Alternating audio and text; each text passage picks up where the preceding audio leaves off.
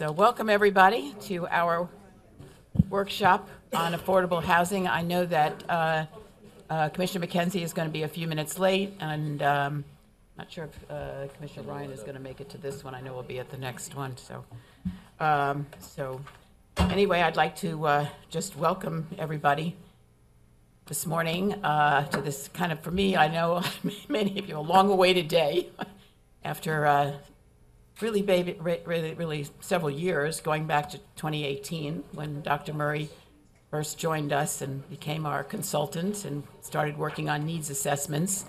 So we've gone through 2 needs assessments, and now, of course, about a year of being out in our community and talking to people from all walks of life, all geographic areas, to figure out and find out what their needs are. And I just want to just thank, none of this, we have an amazing administration, but there's one person I have to highlight here right now, and that's Ralph Stone. And just amazing resource, so much experience, and good with people too. That's great. So we're just want to thank you so much. And Sandra, my dear friend, who is the executive of the Coordinating Council of Broward.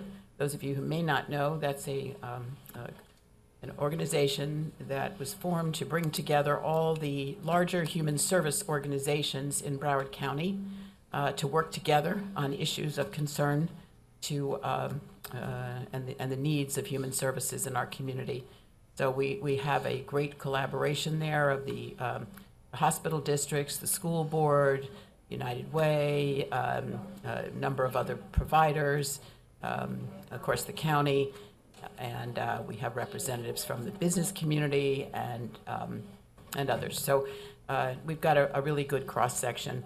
And I just wanted to say that for those of you that might not have heard what my theme is for the year, it is community collaboration, achieving more together. And that's what this is about. That's what the one is this afternoon is about all of us coming together to make this a better community for everybody. And affordable housing has been obviously out there for a number of years as an issue. When I came onto this board, as Ralph reminds me, the county was spending $250,000 on affordable housing. And this year we put in $23 million into our trust fund, and that the voters passed, by the way, 2018. The voters maybe knew more than anybody else by voting for that overwhelmingly and supporting a trust fund unlike the Sadowski in Tallahassee, where the money goes in and it's a lockbox, stays there, and it can only be used for affordable housing.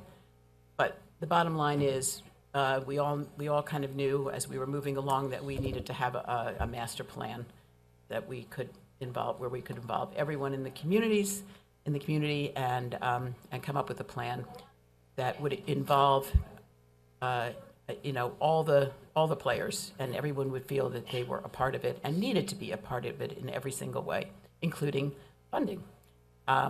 So we're here today because of the amazing work that's been done with this team here that's going to be presenting to us after I'm sure Monica has a few words to say.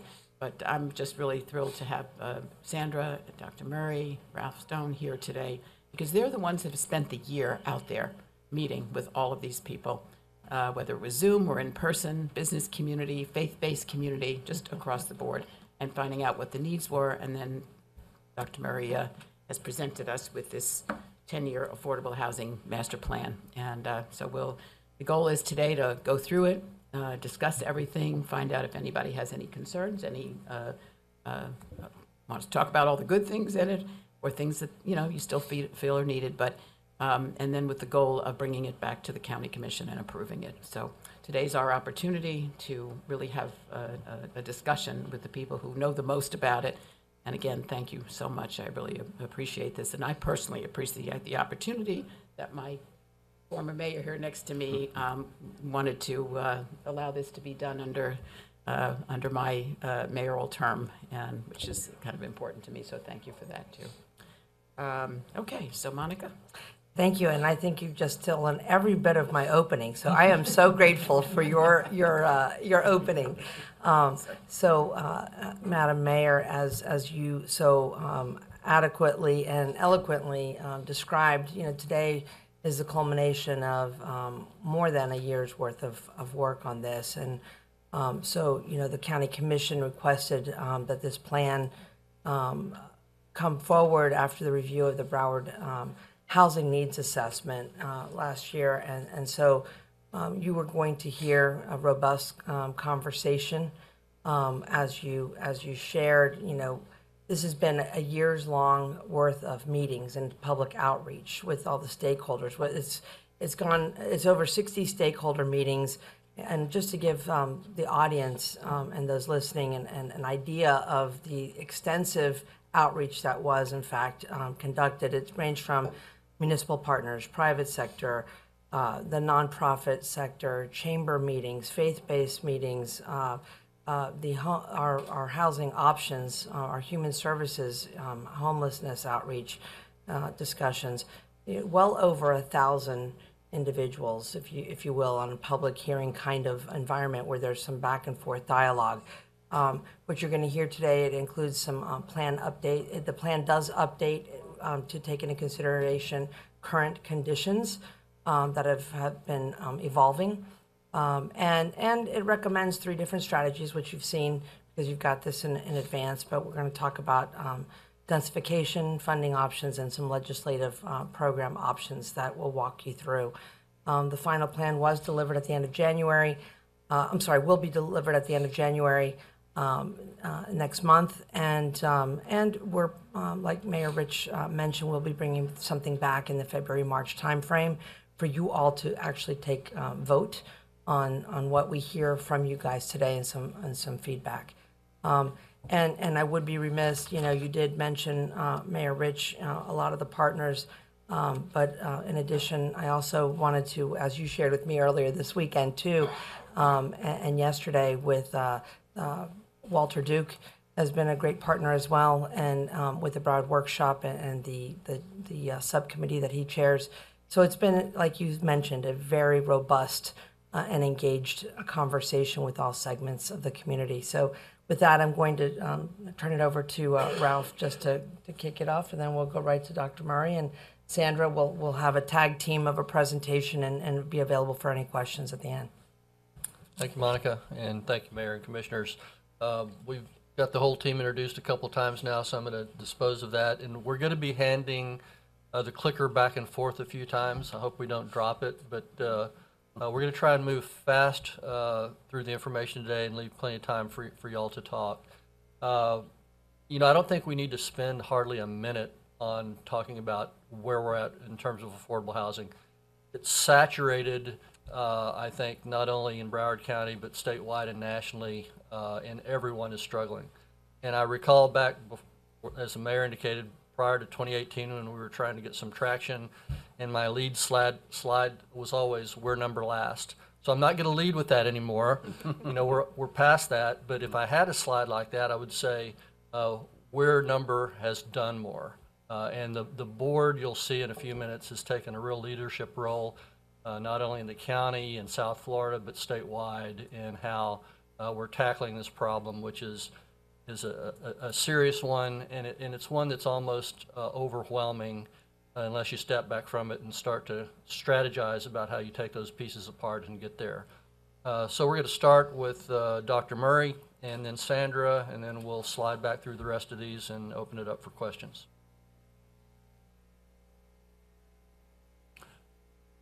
Good morning, Mayor Rich, Board of County Commissioners.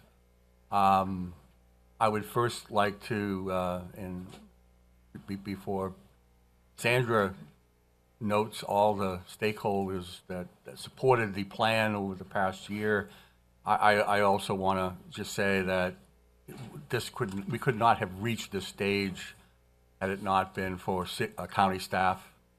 I want to thank County Administrator Sapero for her support and all the departments that were involved with this process, the planning department, obviously Ralph's Department, the MPO, all the various departments and county agencies that participated in this, providing their technical expertise and sharing where they were in various planning efforts that they're undertaking. That's really critically important because ultimately, as we'll speak to later, the master plan is focused on housing, but it has to be interconnected with everything else we're doing, particularly as it relates to transportation, infrastructure, and economic development. And we think we've accomplished that, but it won't happen, and it hasn't happened without the active support that we've had from the various departments and agencies that we've worked with over the year, and will continue to do so. So I want to thank them, and it is very important. Now, the plan itself, let's begin with its stated purpose. We had an underlying purpose to begin with, as Mayor Rich, you noted, with the 2022 Affordable Housing Needs Assessment, which obviously caught us up with where we're at in the market right now, and in particular as it relates to the affordable housing needs in the county. But it does take us all the way back to 2018, as you mentioned, because that's when we first noted that we had a crisis. There was an affordable housing needs assessment done at that point that spelled that out. Obviously, the 2022 study took it to another level and brought us up to date. We have additional information because part of our planning process over the past year has been to monitor the market, to monitor what we did back in 2022. A year later, where are we now? Where are we in December 2023 relative to the plan that was done last fall? So that purpose has evolved, because as we've met with stakeholder groups and heard from stakeholders, a lot of what you're seeing in terms of the purpose right here comes from them.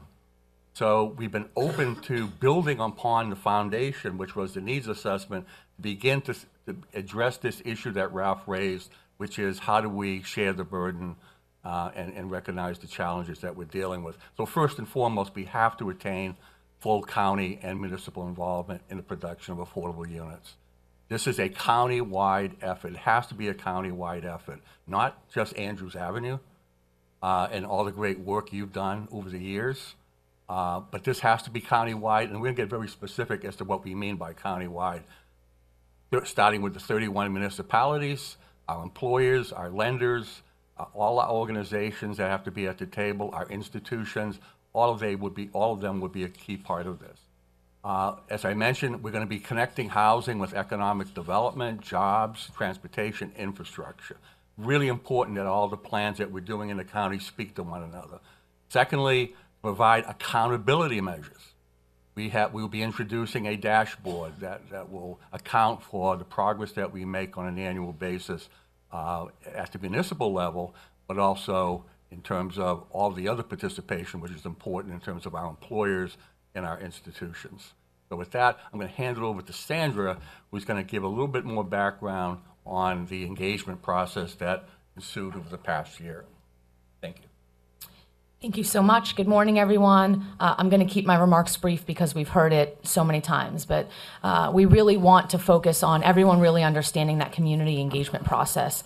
Senator Geller, I've heard you so many times from the dais saying it's not just the county, it's not just the county. You're right, it's not just the county. And so this last year-plus effort really was meant to engage business, municipal, faith-based, nonprofit, and to really go to all of these partners and say, you have a piece of this, we want to hear from you, and also to put you on notice that, as Dr. Murray said, there's going to be some accountability measures in there.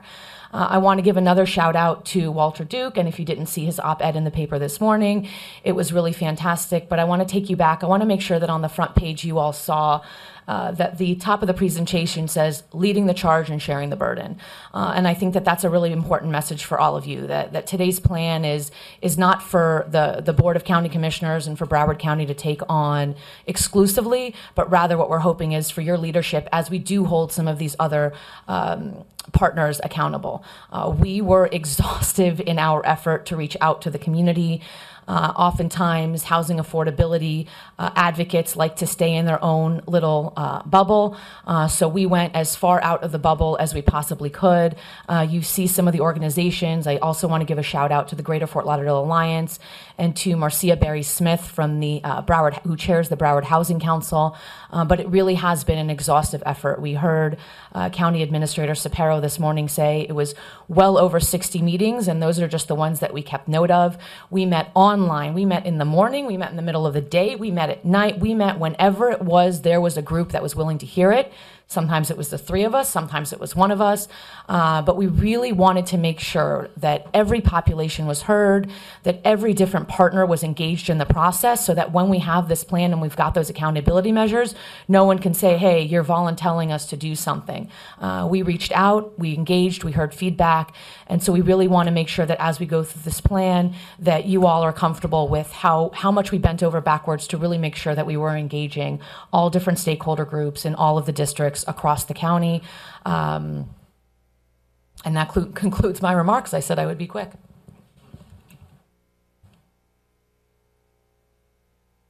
Thank you, Sandra. So we want to take just a few minutes to reflect on what the board has done and the incredible leadership that the board has provided. And I'll get into this slide in just a little detail in a second and go quickly through the ones that followed up. But I was thinking about, it's not just the big things that we do, like the $20 million in gap financing that the board has taken a leadership position on, and in just a really short period of time, these last 5 years, and I was just jotting some things down. You'll recall that coming out of the Great Recession, we started doing infill single-family homes in the BMSD. At that time, the property appraiser told me he didn't know what the value of those escheated lots were. He thought it was zero. We called it 10,000 and just launched. And since that time, we've built 100 homes in the neighborhood. And I had a staff member go back and look at just in the last year what the vacant property values are selling for in the BMSD, averaging $75,000. We've got home sales in the BMSD of over $400,000. And those one by one, lot by lot, homeowner by homeowner investments that put a stake in the ground in a street front has made all that difference. Fantastic piece of work. For lack of a better term, the Geller Amendment, we all call it the Geller Amendment, it was leading the notion that in a built-out environment like ours, what we have to deal with in the future are old big box stores, old shopping centers in the commercial corridors, and you see that happening out there. That's going to continue to evolve. The revolving loan fund that we invested in with the Regional Planning Council, which Senator Geller chairs this year, $1 million each with the HFA and the board. So we're turning over 4 homes a quarter that is funding the construction of infill properties like we did in the BMSD all over the county. The rest of the cities looked at the program there and said, how can we duplicate this and how do we fund it? And we created that revolving fund to do that. The downtown rack in Fort Lauderdale, 8,000 units, that's turned into 1,200 affordable housing units, which we put no dollars in. The private sector delivered that to us. All 50 entitlement cities administering their block grant home and ship funds, and on and on. But the real game changer for us has been the gap financing that the mayor talked about initiating in 2018. Now we're up to $20 million this year. So since that point in time, you can see the top line, just the county's gap, has delivered over 2,600 units, almost 2,700 units. And what we have done in that program is pretty unique. We decided rather than to continue with the 30-year affordability period, let's kick it out 20 years and make it 50 years. In fact, I was in a RPC meeting with Senator Geller a couple years ago when the commissioner from Key West said, 30 is not enough, you need to do 50. We're doing 50. We are averaging under $50,000 unit subsidy, which people in this industry told me it's going to be $7,500 a unit. But that 2,600 units, we're averaging $46,000 a unit subsidy. By the way, it's kind of like a slow rolling revolving loan program. This is not a grant program. We get that funding back at the end of 30 years. And by the way, generally, these property owners are refinancing at the 15-year mark. So about half of these deals, we'll see that money roll over in 15 years and we'll put it back to work. And Mr. Duke was kind enough to do an assessment of what that economic impact is. I'm not going to go through all of this, but you can see at the top line over $1 billion of investment and 4,800 units, which includes not only the GAP units that we did, that top line, the 2668, but that other 2,200 units came from 9% tax credits and sale loans at the state, the Housing Finance Authority, bond deals that didn't have GAP, so that we have kind of opened the door for the development community in Broward County. I will tell you that prior to this effort, when we had GAP financing, we would be lucky to do a bond deal or two a year. And here you have a slide in front of you that shows in the last rolling 12 months the number of bond deals that the Housing Finance Authority has funded. Let's see, 11, 16 deals. And look at the numbers in that bond award column, those 22 million, 77 million, 19 million. That is the equity that's provided to us through the federal government, through the state, that matches up the GAP financing. So when you think about a 100-unit project, it's a $30 million deal. We're putting in $5 million, but we're freeing up this bond equity to make up the rest of the deal. So it's, as I said, in previous years, we would do one or two a year. And when I talk to people in the industry, they said, you know, I said, you know, what happened? What's the deal? So first of all, you've got this enormous demand, as Dr. Murray's documented, you know, 150,000 demand in affordable housing. But we wouldn't come here because it was too hard and too expensive. And by the way, we could go to Dade County and you know, take advantage of their surtax every day of the week. When that first $5 million opened up the first year competitive process, I think we had 4 deals, and now we're getting, you know, sometimes 5, 10 applications a circuit, a cycle. But to submit an application to us or to Florida Housing, it cost about $500,000 and about a year's worth of lead time to put those together. So.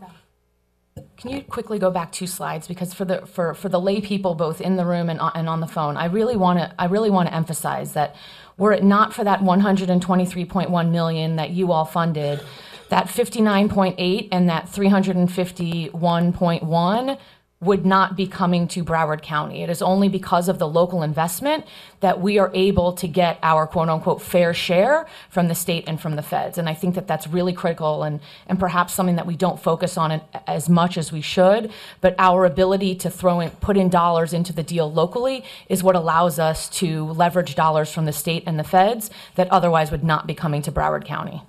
Sorry.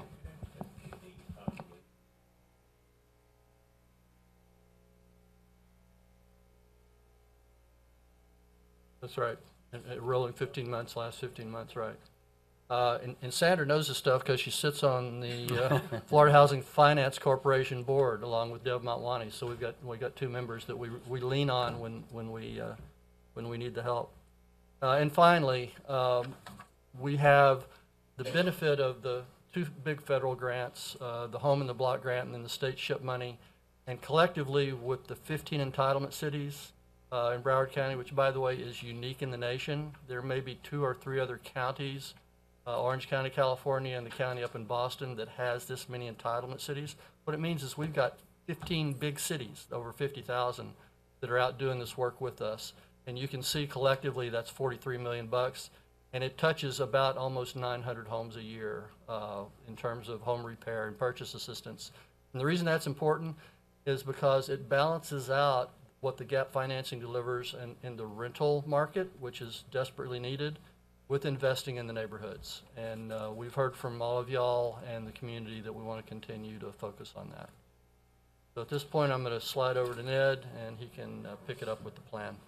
Okay. Well, thank you, Ralph. Now we're going to get into the actual framework and the guts as well of the plan itself.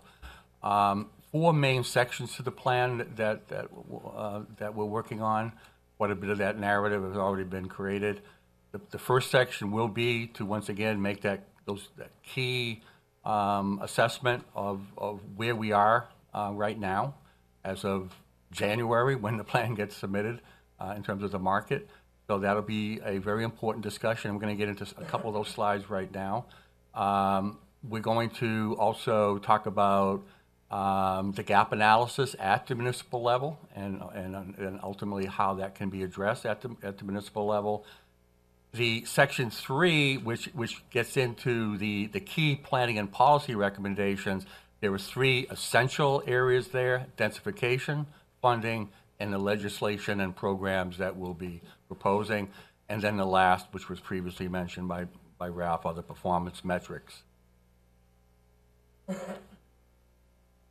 Just as an update, really a quick update, I mentioned before that we're monitoring the market since September of last year when we finalized the Broward County Affordable Housing Needs Assessment. As you all know, we go back to August in 2018, as the mayor noted. We can see a trend since 2018, but what's really accelerated, as you all know, is what's happened post-COVID. You can see that jump just from August 2022 to August 2023 in terms of the median single-family sale price, almost a $50,000 jump in that 1 year over year. We've been seeing that trending go up and down a little bit, but no end in sight at this point. The rents, probably the most critical aspect of the plan because this is our workforce. This is where the greatest demand is coming from. This huge jump in rents between 2021, this post-COVID investor frenzy that occurred, not only here but many parts of the country, as you know, really has created a lot of distress out there in the community. This is going to have to be a real important focus of the master plan. You can see those numbers: 70% increase since 2016, and another close to 40% increase year over year just over the past year. Those rents, by the way, those existing and asking rents are softening a little bit, but essentially the horse is out of the barn, so to speak, in terms of unaffordability. But I should also note that where we're seeing a lot of movement right now, which is really hurting our renters, are in the lease renewals. The asking rents have stabilized, but those lease renewals are really, really expensive, and that's what's really hurting renters right now. As we get into the actual municipality breakdown, we did another twist on this since we did the Affordable Housing Needs Assessment last year. We're now looking at every municipality in the red, the last column, of course, you see the gaps from that assessment. But we're also looking at updated household incomes, obviously the median sale prices that came out third quarter of 2023 for each municipality. And most importantly is that third column, the affordability ratios that are just 3 to 4 times what they need to be to create a sustainable housing market. And you can see some of these, it doesn't matter which community it is, which municipality it is, I should say. These are really serious numbers in terms of a lack of affordability, and next to it, of course, in that last column, are the gaps that we need to address. So we can understand why there's such gaps, because when you have affordability ratios at that level, in terms of the ratio of the median single family home price to median household income, that's what you get essentially. On the renter side, once again, numbers that at the municipal level, which are creating really sizable affordability gaps for most renters in all our municipalities. These are huge, huge gaps, and one of the main reasons why, once again, we have such large affordability, overall affordability demand gaps that we're showing in the final column. We're finding a lot of this, probably about 2/3 of it, is coming at that under 80% of AMI, and we're going to show some numbers that support that. This was an important exercise to emphasize what I just said. We need to look at our lead industries. As we mentioned earlier, our employers are going to have to be big players in the implementation of the master plan. As you can see here, that the table on the left, which lists our top 10 industries by employment, you can see the median earnings from 2021, the most recent numbers we had, the employees that we have within those sectors, and then the housing unit demand that they're creating. Now, if you flip to the right table, you can see what I'm getting at here in terms of affordability. Most of the jobs in the leading occupations within those sectors are at 50% or less of AMI. Most of them.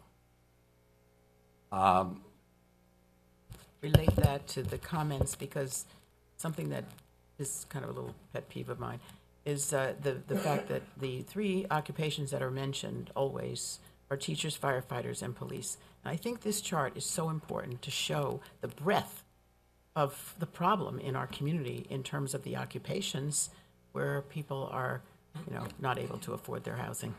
It's such a great question, a point that you just made, Mayor.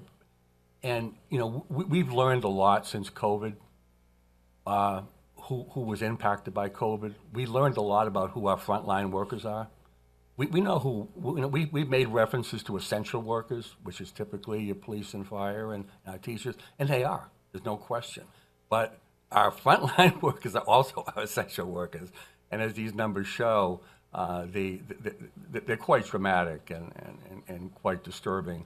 And unfortunately, COVID highlighted that. And as we began to recover in the last couple of years, we see where all that growth has come in terms of employment. It's in these same sectors. You can see these numbers. We monitor this on a monthly basis, and when you translate that into household income, it is quite saddening. And that's the main reason why we see 2/3 of the demand gap among households at 80% of AMI and under. Yeah, Ned, before you move on, the statistic that we use a lot, which was not only developed in Ned's work, but at the state level at the Schimberg Center that does the Florida housing, affordable housing analysis, that 1 of every 2 employees, 1/2 of our workforce earns 60% of area median income or less. That's about $40,000 a year.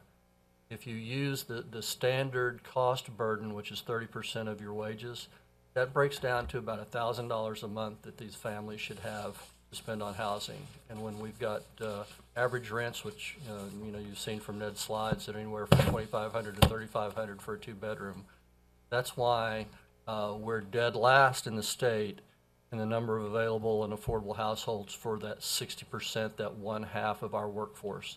Less than 25 units for every 100 of those families.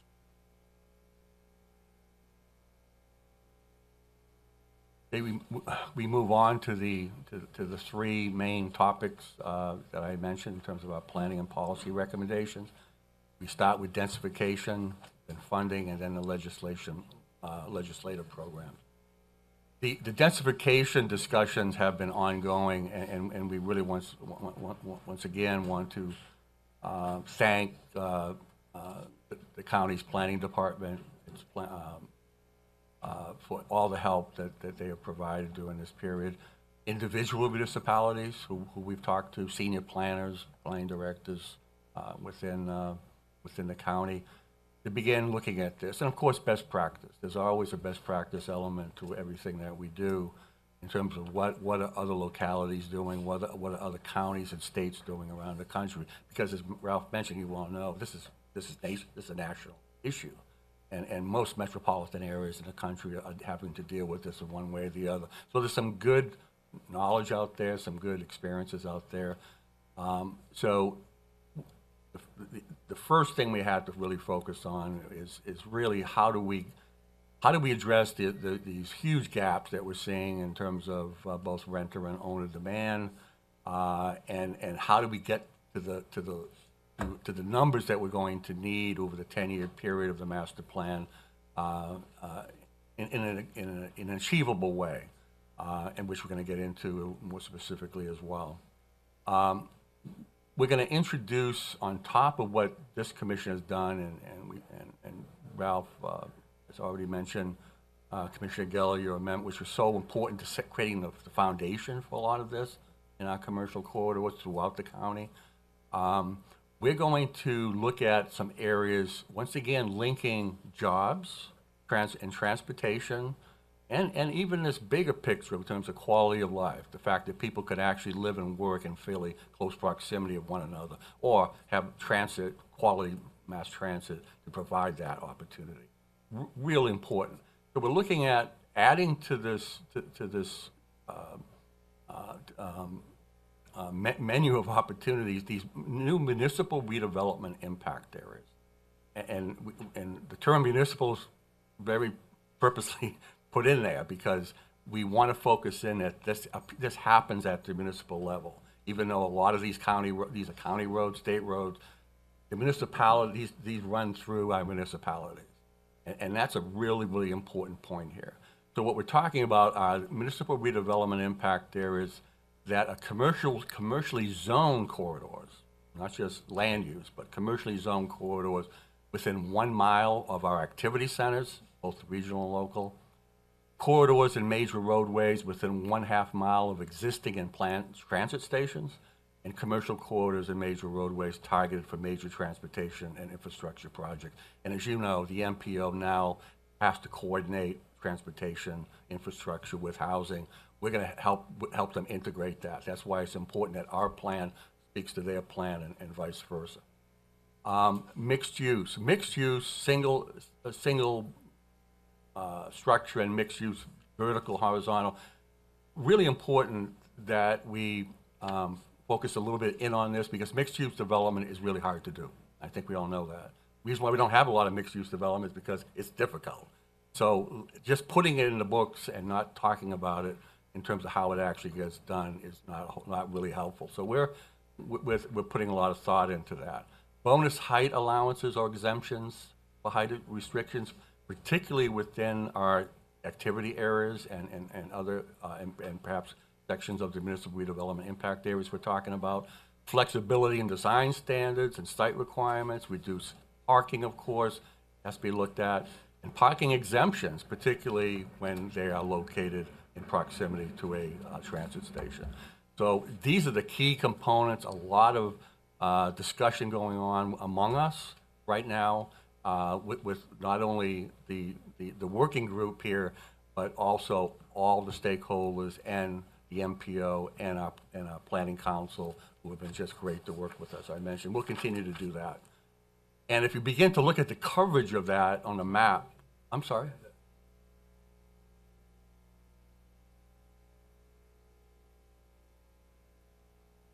And so what this does, it really, once again, using the Commissioner Geller, your foundational mapping here, what we're showing here are not only the centers, the activity centers, both regional and local, but also these new impact areas that we're talking about, and then in the green areas where, based on the information we've gotten from the MPO, is where we're targeting some really large transportation infrastructure.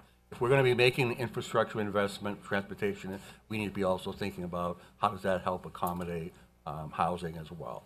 Is there an opportunity there? And that's going to be really important for them as well in their planning efforts. With that, I'm going to hand it over to Ralph to take over the funding aspect of the plan.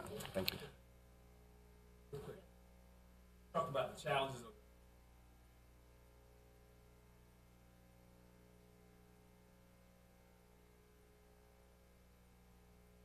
kitchen. Perfect.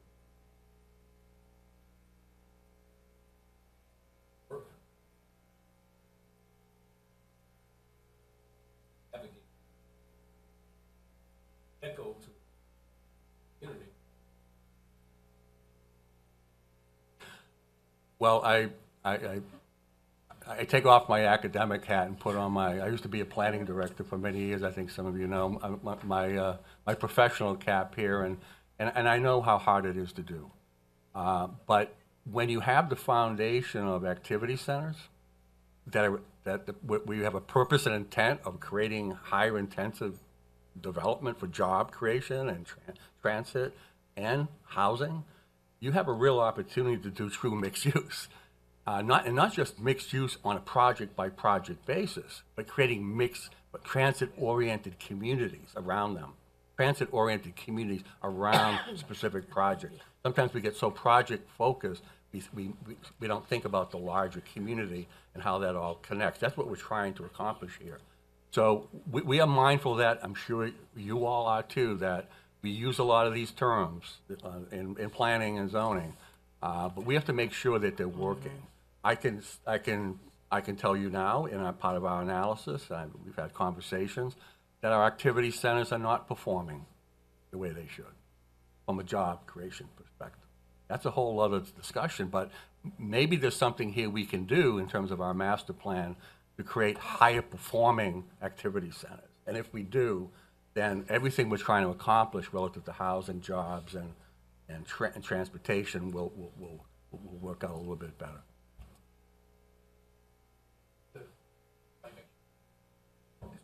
Some of the folks can't hear, so when you talk. Just to briefly comment follow up on what Commissioner McKenzie and Dr. Murray were saying. I really think that the mixed use is the key to making a lot of this work, along with the transit-oriented development. And, you know, I served on the committee for 18 years, including serving as chair, that did growth management statewide, so I have all of the American Planning Association awards, stuff like that.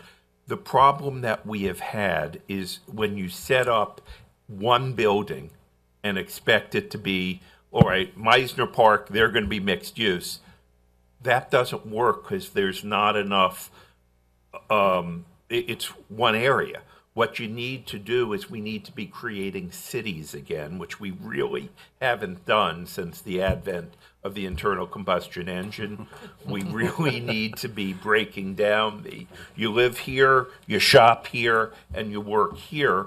And that's why the TOD, transit-oriented development, is so important. And if you do this on one block or one development, it won't work. But if you do it in a big area like a real city where people walk 3 or 4 blocks and there's 20 restaurants and 40 stores and 6 office buildings, that's better for our economy. It is much better for not using fossil fuels. You can walk at places. You've got the mass transit, which mass transit doesn't work without density. So I think, Dr. Murray, you're right on point on where you're going. I may have opinions on funding and the possibility of passing legislation, but you're right on point on the densification and the mixed use. And Senator, I would follow up with the work that the board did in allocating, for example, 8,000 units to downtown Fort Lauderdale. Look at it today. Right. That's exactly what's happened. And if you reflect back when the riverfront commercial development was developed and there was no residential, it failed. And those kinds of developments failed all over the state and all over the nation. So it's all about that depth of residential that can bring the disposable wealth that can support the retail and the restaurants. Absolutely. So we know in the 3 categories of recommendations, they're all designed to deliver affordable housing to us. Those recommendations that Ned just made obviously do that in different ways. People most directly associate a lot of this with funding. You've heard me say frequently that affordable housing is a real estate deal with a subsidy in almost every instance. So we need funding. And the board has been a municipal, county-wide, and state leader in coming up with the idea of using the expired TIF that generated the gap financing. And just a few pieces of that, as you know, that we've been using the 50% of the expired TIF with some additional assistance from the budget for several years now. It's a 30-year loan with a 50-year affordability period. And we have the opportunity, I'm not going to go through all of these points, to significantly increase the estimate of the 30-year horizon from 18,000 units, doubling that up to 36,000 units if we used 100% of the TIF financing. And we have the benefits that are laid out there. I would mention that also the way we access and fully utilize the HFA bond allocation, which is $100 to $120 million a year, is to get up to the $20 million level and gap. And that's why the board was kind enough and smart enough this year to supplement about 10 million of the expired TIF with another 10 million. That allows us to fully utilize that 120, and it manifests itself in that list of HFA projects that Senator Geller mentioned.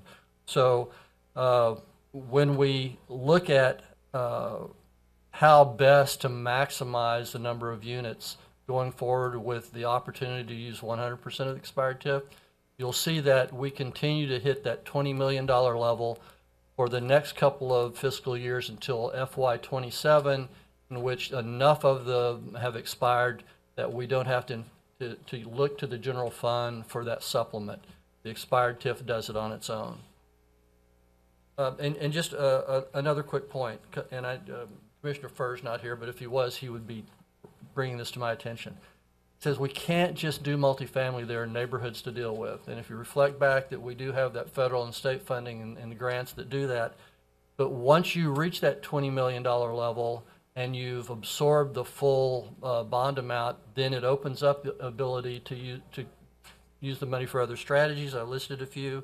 The infill development, we talked about, Commissioner, before you came in, what we've done in the BMSD. Absolutely marvelous work there that's changed that neighborhood. Home repair, purchase assistance, nonprofits, et cetera. So I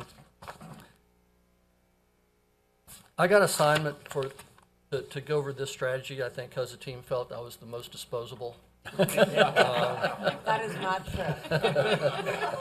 But before you ask me to leave, I'm going to give it my best shot. I already warned people there was going to be some discomfort here, so. Now, we all know the mayor counts 5, so I'm feeling pretty good. When we started in on looking at this, I call it kind of reverse engineering, we were assessing what had gone on nationally, and there were some really significant GO bond issues. Oakland, California had issued one that I think was around 700 million. So we looked at the idea with the mayor's leadership of possibly that is a technique, and I think we've had some discussions about that. So we were kind of pegging it against a $500 million 30-year GO bond issue, which is down at the third option. But we know that if we use 100% of the expired TIF based on the criteria that I mentioned in the last slide, that we can hit at the end of a 30-year period 36,000 units. At the end of a 20-year period, about 21,000 units. If you compare that with the current policy, which is 50% of the expired TIF, obviously it's half that number of units, 12,000 and 18,000. But what is interesting is if you compare it to a $500 million GO bond issue, 3 things pop out. One is you have $500 million to produce units. What's that going to produce? Turns out it'll produce 10,000 units, which is less than either of the 50% or the 100% options. Number 2, it costs you almost dollar for dollar in interest carry, $428 million for $500 million in construction productivity. So almost $1 billion, and you get $500 million worth of unit construction. And thirdly, which is interesting to all you guys, requires a countywide referendum. Using the expired TIF, either at 50% or 100%, solves all 3 of those problems. And who would want to spend twice as much money for half as many? Not me. So we're strongly recommending that we migrate toward using 100% of the expired TIF for those reasons and another reason. And it goes back to the tagline that we had at the beginning of the slideshow, is taking a leadership role but sharing the burden. And I think if the board took the position of using 100% of the expired TIF, stuck that stake in the ground, and led the county and the cities, by making that commitment, it would really tell a story, and I believe put peer pressure on not only the other local government partners, but the private sector also. So we can spend some more time talking about that. The last point I'll make is that, and Norm's not here, but if he was, this might not put a smile on his face, but it would give him some relief. We've been using the TIF financing and sending it out to 13 CRAs for 30 years. Our share, their share. We've been partners there. As this expires, I won't call it found money because it's real general fund dollars, but it's money that Norm hasn't allocated toward a recurring cost. It's not dedicated toward some future capital improvements. It's really funding that we don't have to go and find. It's sitting there waiting for us to put to good use. And given the significance of the affordable housing crisis in Broward County, I can't think of a better use of that funding. So at that point, I'll stand up and leave and pass this over to drop the mic. Okay. I think we might have gone. Oh, do you want me to do number two? Yeah. Yeah, real quickly, let me touch on number two, only because this also affects the expired TIF. As we've used the 50% of the expired TIF, and now I think there are 4 communities where it's expired, we have not asked them to do anything with their share. They have their own, and millage rates are pretty close. So while we're using the expired TIF for affordable housing, they're not.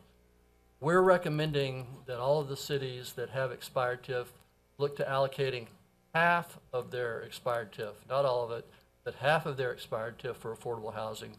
We see the deficiencies that Dr. Murray showed by city in the previous slides.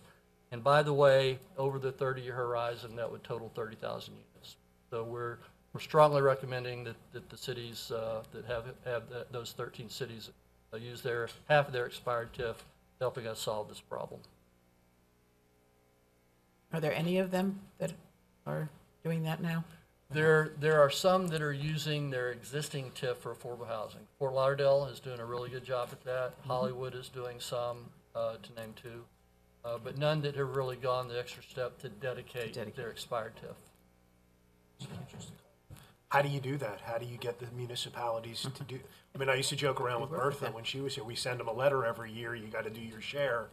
We never heard back. How do we get that to the next step? That's our job. I think part of it has been the outreach that Sandra talked about. As we went out and talked to the economic development officials at all the cities in a combined meeting, individual cities at their request, City Managers Association. Yeah, there wasn't a single group that pushed back and said, "Nah, I'm not going to do this." I think they all recognize that, like, this is this is a really serious issue, Yes. and I've told them flat out that the board has got the sword all the way in the hilt. There's not much more that you can expect the Board of County Commissioners to do. If we do the expired TIF, and we continue to administer the programs that we have ongoing, including implementing the densification ideas and some limited policy and legislative things, that they're the location. These 31 cities is where the 150,000 unit deficiency resides. It's their employees. It's their residents. They're not going to pick up the baton. You know, I'm not going to help them. I mean, that's kind of where we're at. We've done enough, and they need to start. That's the story. Mayor? Okay. Yeah, I promised Commissioner Rogers that she could. I think she I had a was question. trying to figure out how I was going to navigate. What was the order?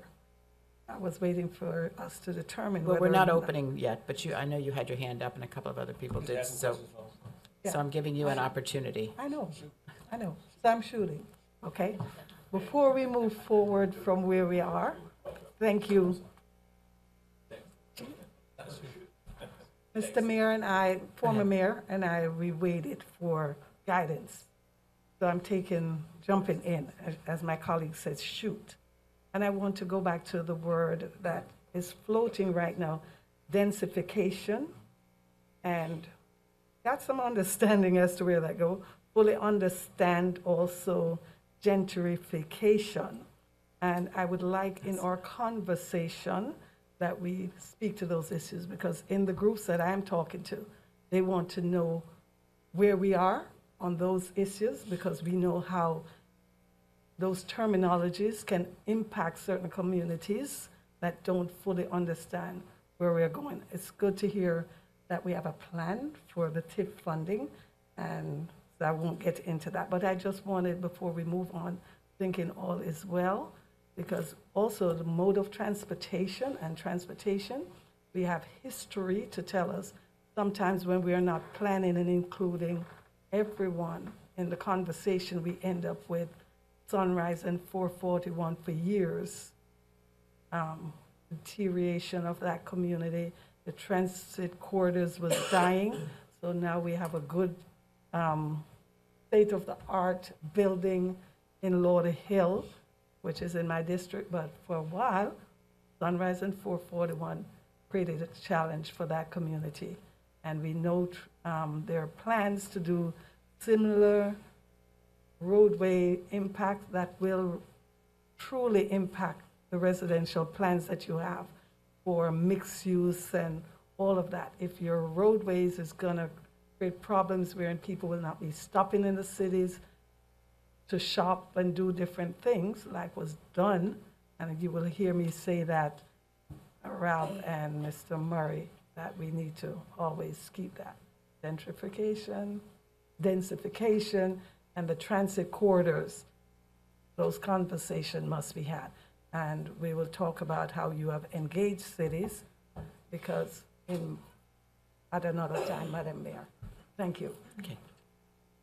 Yeah. do you wanna I respond? just Yeah. briefly comment that you're absolutely right, Commissioner, and the map that Dr. Murray put together shows where we intend to try and apply opportunities to increase development, and they absolutely lie on those old commercial corridors that run north, south, east, and west.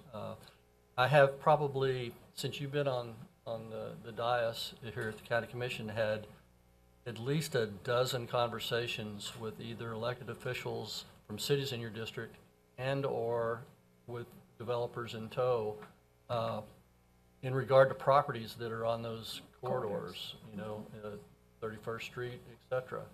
And we're working really weekly because the development community sees that that is going to be the future opportunities in the county. Gentrification is a sore spot. There's not a neighborhood in Broward County that used to be the opportunities for affordable housing and first-time home ownership that's not experiencing severe increases in pricing, and it's pricing people right out.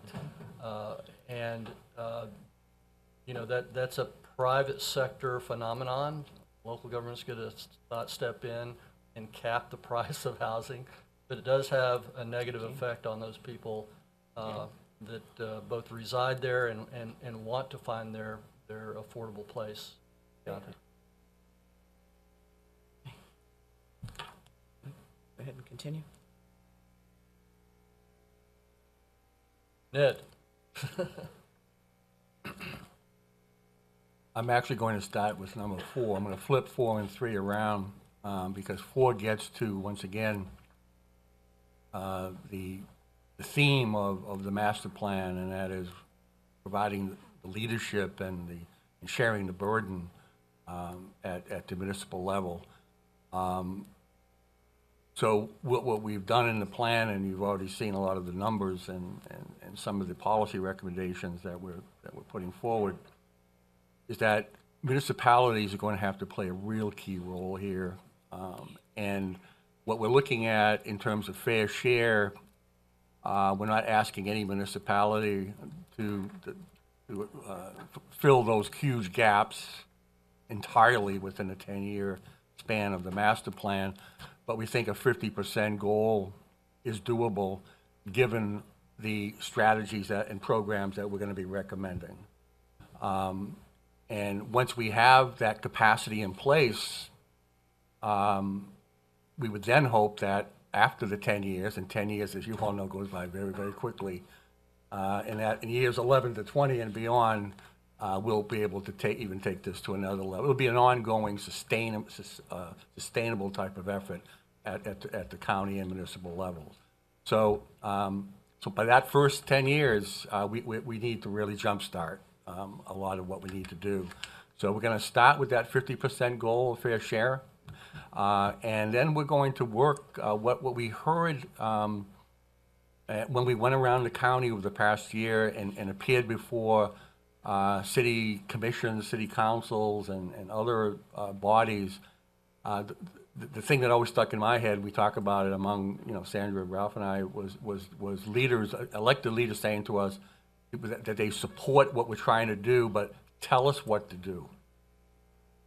Tell us what to do. So we're telling them what to do. And not only that, but we're going to hold you accountable for that. And hopefully they understand that. And we've certainly had enough meetings with them, sharing what we have, that we're hopeful. But it starts with them agreeing to a fair share contribution to the implementation of the master plan over that 10-year period. And strategies and funding at each by municipality may differ. And I want to get into that in just a second. So we then jump to number 3. The first thing they need to do, some cities already have, particularly the entitlement communities. I think one of the real strengths that Broward County has going forward is that we have 15 entitlement communities. I believe, Ralph, that's the largest of any county in the state of Florida. Oh, easily in the state, 15 entitlement communities. So we already have resources coming in from all directions. The question is, how are we doing with those? Are we leveraging what we get? Is there something we can do more? Well, we start with the Housing Trust Fund. Just as the county has its trust fund, I believe there are at least a few municipalities that have trust funds in place as well. We need to see 31 of those. 31 of those. Now, they will all act a little bit different because obviously the entitlements, the 15 entitlements, they have a little bit more going for them, a little bit more to work with, but the others all have opportunities from the standpoint that they have employers, they have potentially institutions, they may have foundations, charitable organizations. It'll vary from municipality to municipality, but we'll work with them on that. So that's what we're looking at in terms of a start. Now the next group ties into all these are interwoven. The industry institutional sectors obviously have a big role to play. We saw the numbers in terms of employment. We know what the wages look like. We know what their share is in terms of creating a lot of the cost burden that exists. Employer-assisted housing, a lot of best practice on that, a lot that can be done there. We're looking at wage adjustments, vacant underutilized land, transportation stipend. There's just a lot that can be done at not only the county level, but more intentionally here. Each municipality needs to be looking at this as part of their own role and responsibilities within the master plan. We also need for each municipality to understand, as we have done in the past when the Metropolitan Center did a number of linkage fee studies for the county, to look at that connection between development, particularly commercial development, and obviously the demand for the workers and the housing that they need. So we need localities to begin to be mindful of that if they have a major commercial development, that there are things that they can do. Certainly there's dedications of fund, there's employer assistance, impact fees need to be taken a look at. Obviously, there's other things that can be done that will be done as part of the larger master plan in terms of particularly bonus density. So that we think there's a number of things that they can build into their own own policy and planning efforts to help them become real sharers of what we're talking about here in terms of implementing the master plan. This seventh one, establishing a revolving loan fund within the county's Affordable Housing Trust Fund. This really gets into what you were saying, Mayor, about collaboration, because there's no greater collaboration and sharing than creating a lending consortium. The lenders need to be big players. That's going to be a real important recommendation that's going to come out of the master plan. The lender's role and what they can do. Once again, a lot of best practice out there. Revolving loan funds have been used throughout the country, upwards of $100 to $200 million in some cases. This is going to require, obviously, a very aggressive action as the plan becomes implemented, because it's a constant, it's a dynamic that has to take place, because it's a constant revenue producer, and it also provides a lot of the replenishment, obviously, of what we're going to need in terms of capital as we go forward as well. And the key here, the funds that are so critical here, as noted, are those short-term, low-interest construction loans, for both smaller private developers, but for nonprofit developers, this is essential. So we see the revolving loan fund as one of the really key aspects of the whole funding picture, because it's something we can do quickly. The replenishment happens very quickly as well, and it gets to the core of what we're trying to do in terms of sharing and providing an opportunity for lenders, working with lenders, creating those private-public partnerships that are going to be absolutely essential to the implementation of the master plan. We look forward to that, and we think that this would be a positive thing for the lenders as well, to be able for us to articulate that and provide some guidance on what that lending consortium might look like, and what a operable affordable housing revolving loan fund would be as well. Mayor and Commissioners, we're not to go through all of these. I know you've had this material. You recognize many of those. A number of them have been in your legislative package for a number of years. So we'll just take questions on those and hopefully leave enough time for you to ask us about any other part of the presentation. Okay, so we'll now go ahead and, any additional thoughts from either of you before we? Well, just to follow up very quickly, and I don't want to take Ned's thunder, but to move things along, as he mentioned earlier, we are recommending that there be a performance metrics municipal dashboard that's established. We think the Housing Council is a good place to house that. That's kind of what they do.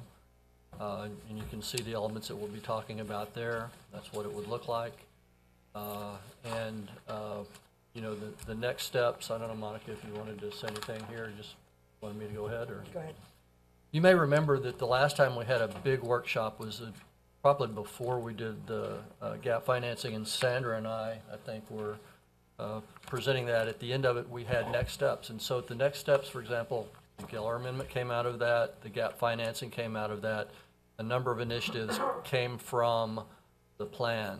And that's what we intend to do here, and that is bring back to the board, after Ned submits the final document in January, the specific recommendations for each one of the strategies, those 3 strategies that you heard about this morning.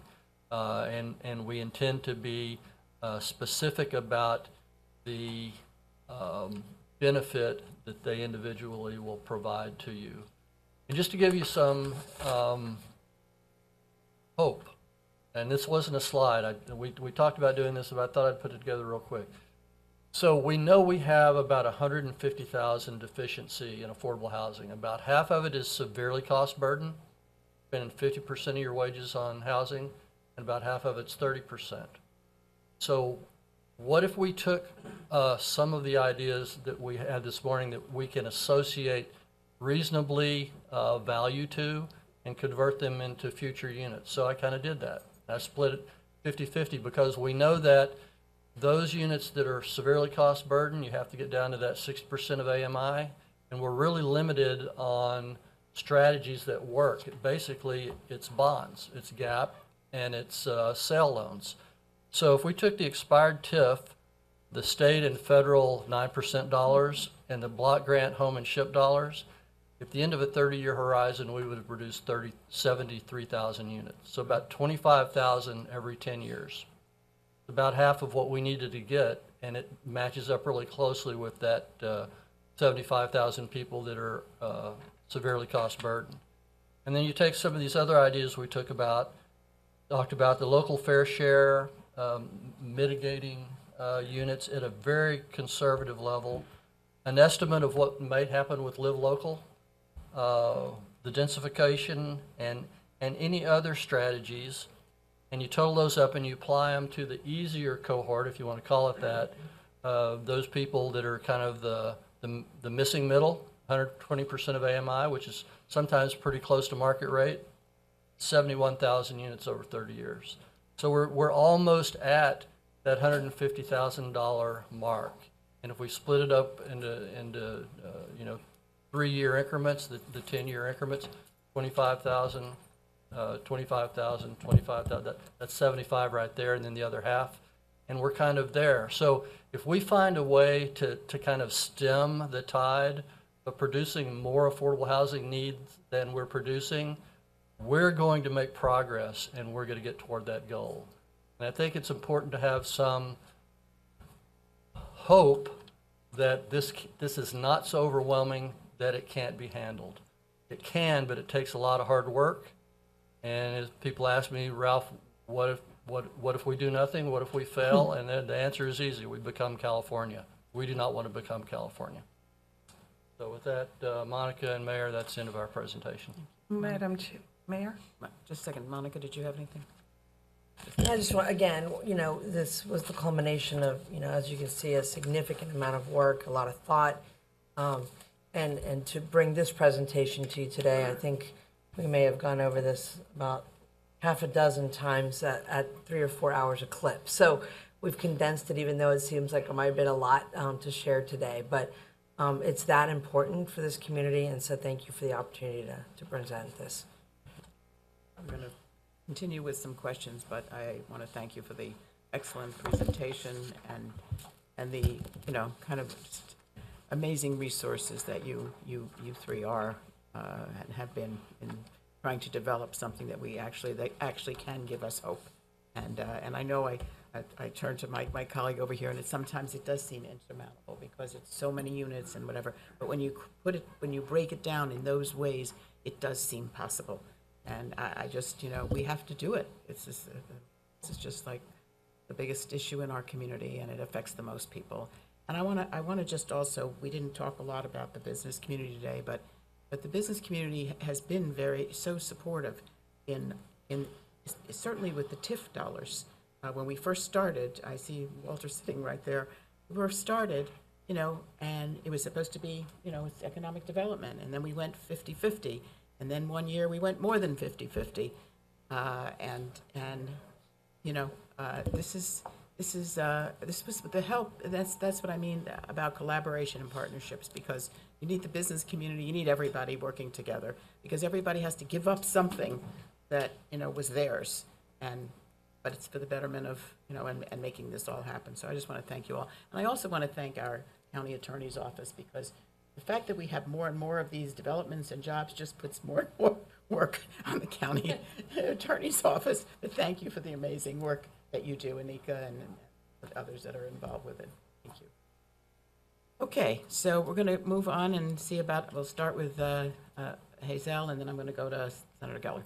Yeah. Thank you, Madam Mayor. And I will say thank you to the 3 housing czars. I'm not going to select just one. Thank you for your service. I know we have been talking to different groups via Zoom, so I know you have been engaged in our community. So I'm looking at solutions, and I heard some advance here, but I would like for us to, I know you're looking at the banks, I heard that mentioned. We have had those discussions with trying not to make what happened during 2008, 2011, from 7 to 11, what happened with the foreclosed properties and how folks were foreclosed out of their homes. All right, so I'm hoping that we have a plan that we can work with the lenders to see how we can generate some funding from the foreclosed properties to, as additional fundings, as a funding source. I just like for us to look at foreclosed properties just like we did with real estate. When we were buzzing with real estate, we came up with a funding source. Yes, the Sandusky funds. You hear me talk about that. We generated that. The industry created that, and it was supported. Foreclosed properties are at its highest at this point. Can we find some way of making sure that we get some of those funds back into a pool of funding to help with the foreclosure issue we have? Do we recognize, or tell me where we are as it relates to what percentage of the homeless population do we believe will never be able to help? And where are we going with that? Because when you talk about affordability, not being affordable created homelessness. Not mental health issue created homelessness, right? So I just wanted for us to think outside the box and be realistic as we try to address the housing issue, that we have a lot of homeless people that need some place to live. Where is that in our discussions? Let me just say that the group did meet with the homeless community. And I have to say, in response to that, that the answer to homelessness is affordable housing. And that is the direction we're going with what we've been doing with 7 on 7th. We're now looking at doing another one of these developments, hopefully in Pompano shortly at the North Hack, in the North Hack area. I mean, but that is definitely a very important component of all of this. I mean, we don't have, thankfully, the problems that a Los Angeles or San Francisco or some of these other cities have, but we constantly have issues, and I just wanted to, if they want to respond, because I know that you did include them in this whole discussion. Absolutely. Our presentation was given to to Broward County's Homeless Continuum of Care Board. We met with the task force, which is the street outreach team. So we've been very connected. You'd be hard pressed to find a provider of homeless services in Broward County that wasn't a part of the plan that you see before you today. Okay. So I know we're having conversation. I'm talking about solutions and what we are planning to do. So did not want to leave anyone out of it. I know you've talked, and talk is good. And we've been doing that for a long time.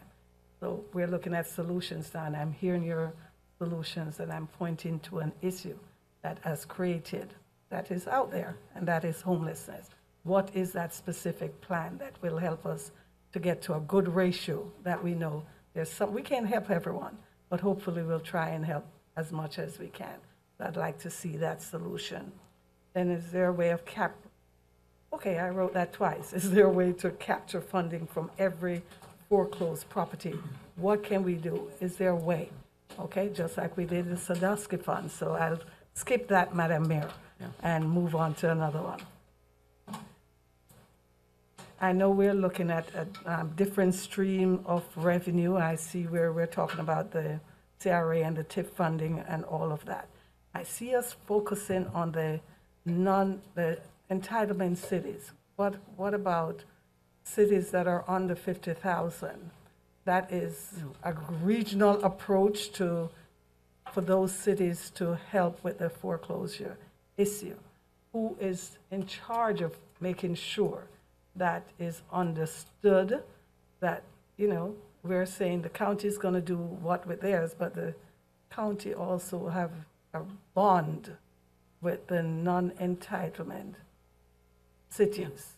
And I didn't hear yes, we're going to tell you, but we have to engage. Most might not have the infrastructure, meaning staff and all the research numbers, to be able to do what an entitlement city is currently doing. So it comes back to the county, and I would like to hear what the county's plans are to Sure. realistically engage the cities to achieve the goal, because everyone must be engaged. So I want to hear the actual plan of action to engage and convince cities that they have a role to play in But I solving think, this Ralph, issue. if you want to just mention Sure. the meetings that you've had with, I mean, non-entitlement cities as well as entitlement cities and their Well, staffs and planning people and so forth. Yeah. Yeah. I'd make 2 points. One is in the expired TIF and the gap financing and how we administer those programs. It's totally open countywide and it's on a competitive basis. And if you look at the map, it's spread countywide, and that's the way we want to continue to operate, because the affordable private sector developers are the one that put these deals together and go out and find the property and take the risk. On the non-entitlement cities, and Broward County is unique in this regard, and this is since before I got here. We take our share of the home block grant and SHIP, which is the unincorporated area, which is not very big, and then the 15, if you want to call it that, smaller cities, non-entitlement cities. And we apply the federal formula, and we every year give each one of the small cities a budget and ask them what they want to spend that money on in terms of their strategies. Do they want to do home repair? Do they want to do some kind of foreclosure counseling? Do they want to do purchase assistance? So, and you see those agenda items, which the big spreadsheets that show each of the cities and what their strategies are and what their amounts are. So we are fully engaged in sharing our grant funding in that way, to the extent that because there's so little unincorporated area, there's not much left for us to do, and we have to go find other sources like program income. But we are very mindful of engaging the small cities and asking them, defining their fair share and asking them what strategies they want to implement. Thank you, Madam. Thank you. Mr. McKenzie, yeah. I thought it was the senator, it didn't be, but Yeah, we're gonna, I'll go. There's just a couple comments, and then, thank you, Senator.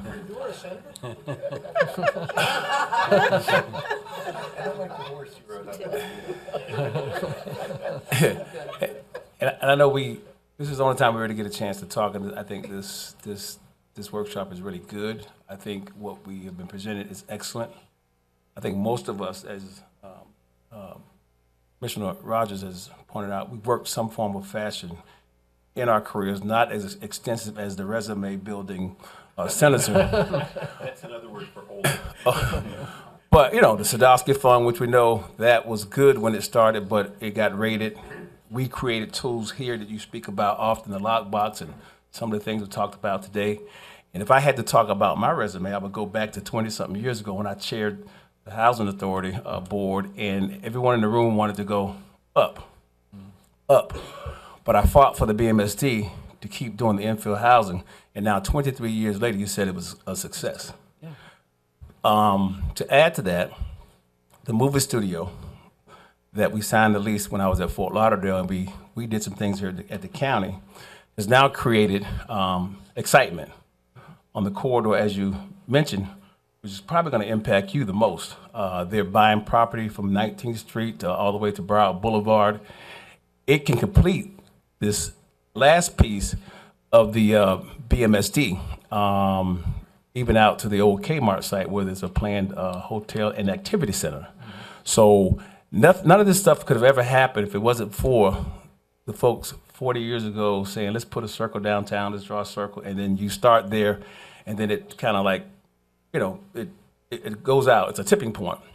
And I've experienced it at the city. I mean, I benefited as a city commissioner in my district, and now I'm benefiting even more. So I think we're right where we need to be. We just need to keep pushing it, keep thinking outside of the box, and incentivizing folks to do so. I know Commissioner Rogers mentioned the foreclosure market, and I saw the senator shake his head about the funding and the restrictions of funding. So and I've asked you this question before publicly, when we did the NSP program, when we did go after foreclosures, and your department took it and we just picked up a lot of those homes, and that created another market of affordable housing, and it went as far as Coral Springs to Cooper City. And we captured a lot of those products. Is that something we can do now, or is there a pot of money that we could find resources for to look at that? That was a national and very large allocation of what was called the neighborhood stabilization 1 and 2 grants, which were huge and very important for us. I don't see us with anything close to that kind of resource available to us, but we do have program income that rolls over from those properties that we can do a little bit on, and we try and match it up with foreclosure strategies. But other than that, we don't have anything pending right now in that regard. All right. And then early on in coming to the dais, if you will, we identified some other areas, and I know that Commissioner, what's his name from Pompano? Fisher, yeah. The good-looking guy. Fisher was working on some things, but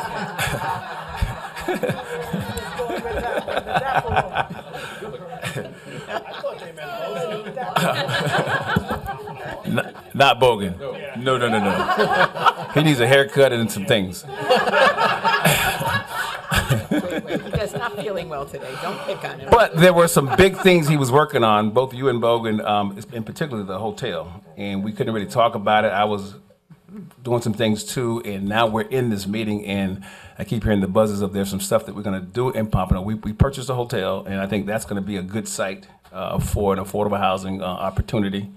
And I'd like for us to expound more as we move forward as what we're doing on that site, or if there's any interest on that site, because what he's done and others before him have done in Pompano is a reminder of what happened in the BMSD. I know Habitat for Humanity came in and did some infill housing, which is good. I don't particularly like the deed restriction where there's never a ownership in the houses if you ever turn it over. That I think we need to work on. It needs to be modeled much like if we fund some of these sources or give inventory to it. We need to look at the model you use, 15-year, 20-year deed restrictions, because that's the biggest purchase. And if we're gonna, do this, I think we got to look at that piece. And I as a commissioner leaving Fort Lauderdale, I didn't support one of their projects on the way out because of that deed restriction. But the product itself is a good product, but it doesn't allow them the opportunity to transfer those homes. It goes back into the affordable housing inventory as a house. I don't think that's good when someone's paying a mortgage. But I think we need to talk about it because all of us have our hands in it. And I know when you were mayor, you mentioned another opportunity in Pompano, a possible opportunity, which I have no idea what it was for the homeless issues. If you can expound on that so that we can be let in on the opportunity, because we can't talk until these things arise. And I know all of us work diligently behind closed doors for our districts, but this is the meeting, I think, now that we can share. And I think I shared some things with you that is really going to help your district and others. And if you could just help me with those two projects, that will conclude my inquiries. Let me just say, Okay. because you're familiar, I'm sure, with 7 on 7th, because that was in Fort Lauderdale, built, I think partially, the process started when you were a commissioner, for sure. Yeah, and Yes. it is an amazing project. 72 units, formerly homeless or about to be homeless or formerly homeless.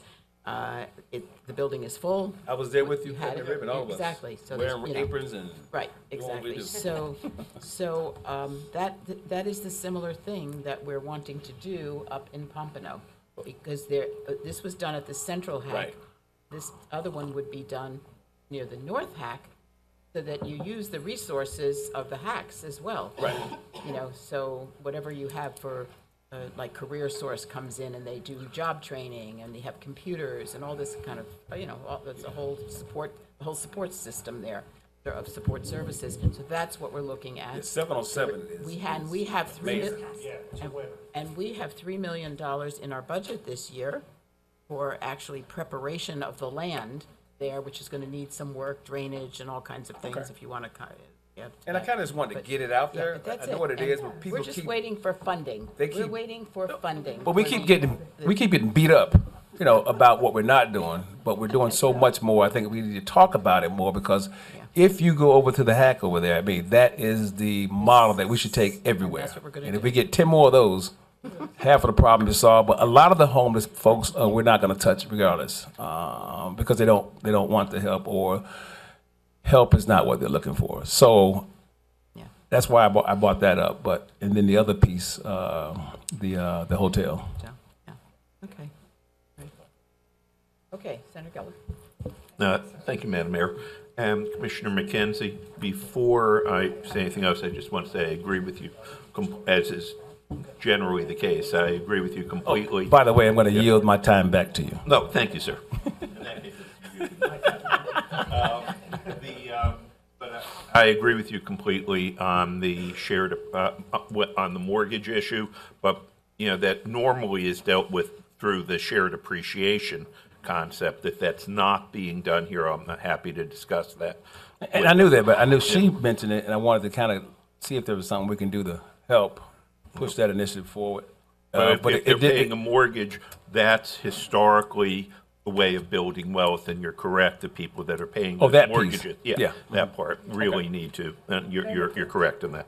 And on to this number of items. First, I agree with, as I said earlier, I agree with you completely on the densification, transit-oriented development, mixed use. I think that's going to have to end up being a lot of the solution because, and I'm just basing this on history, the business community is going to say, yeah, we're right there with you, but when it comes to write big checks, I don't expect to see it.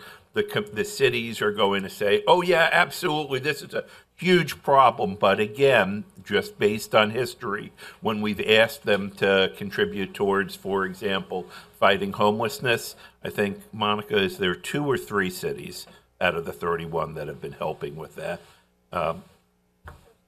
Okay, so, at the end of the day, on the other parts that are listed here, which are legislation and relying on local governments, I think we're going to get a lot of pats on the back and congratulations and criticism. Why aren't you doing more? I just don't. I hope that I'm wrong, but I just don't see the large checks coming, nor do I see the legislation that we've been trying to pass for, decades or centuries, it seems like, that we haven't been successful suddenly passing now. So that's why I think the densification TOD mixed use has to be the core. Now, first question, I wanted to, Commissioner McKenzie's gone, I was going to say about how long I've been doing it, but I've been, since I was elected, I've been able to change a lot of laws, but never the law of supply and demand.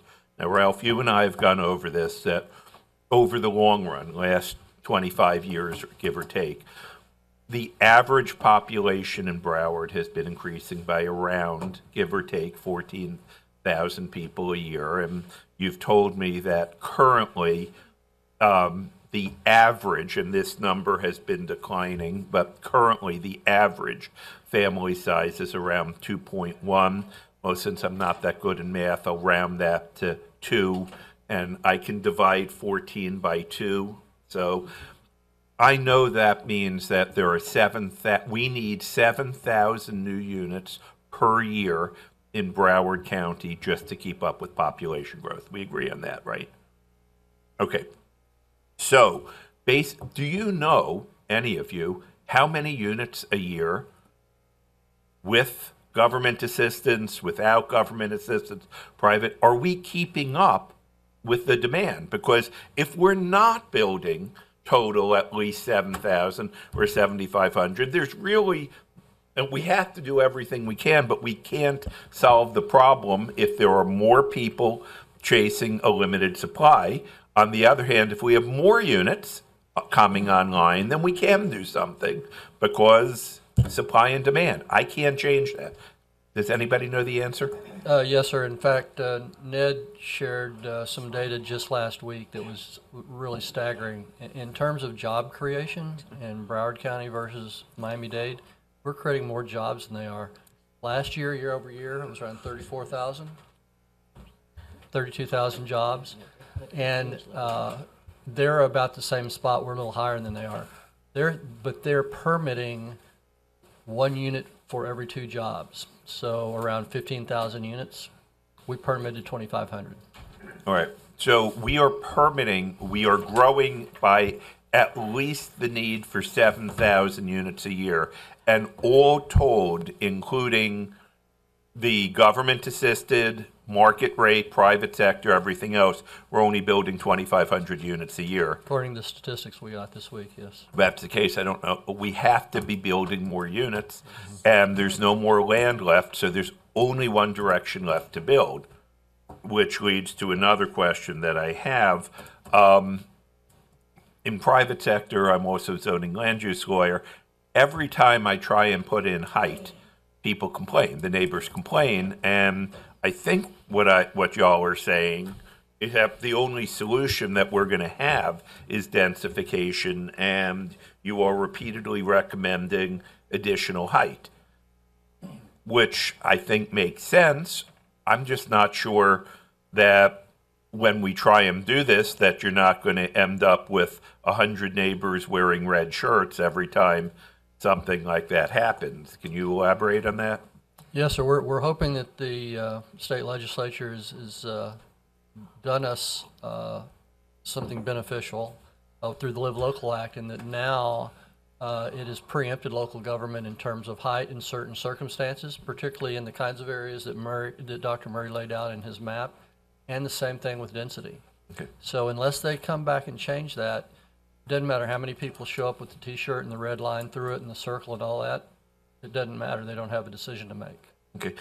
On a related note, I'm on the executive committee of Florida Association of Counties. I'd asked them to work on creating a Live Local Act glitch bill committee.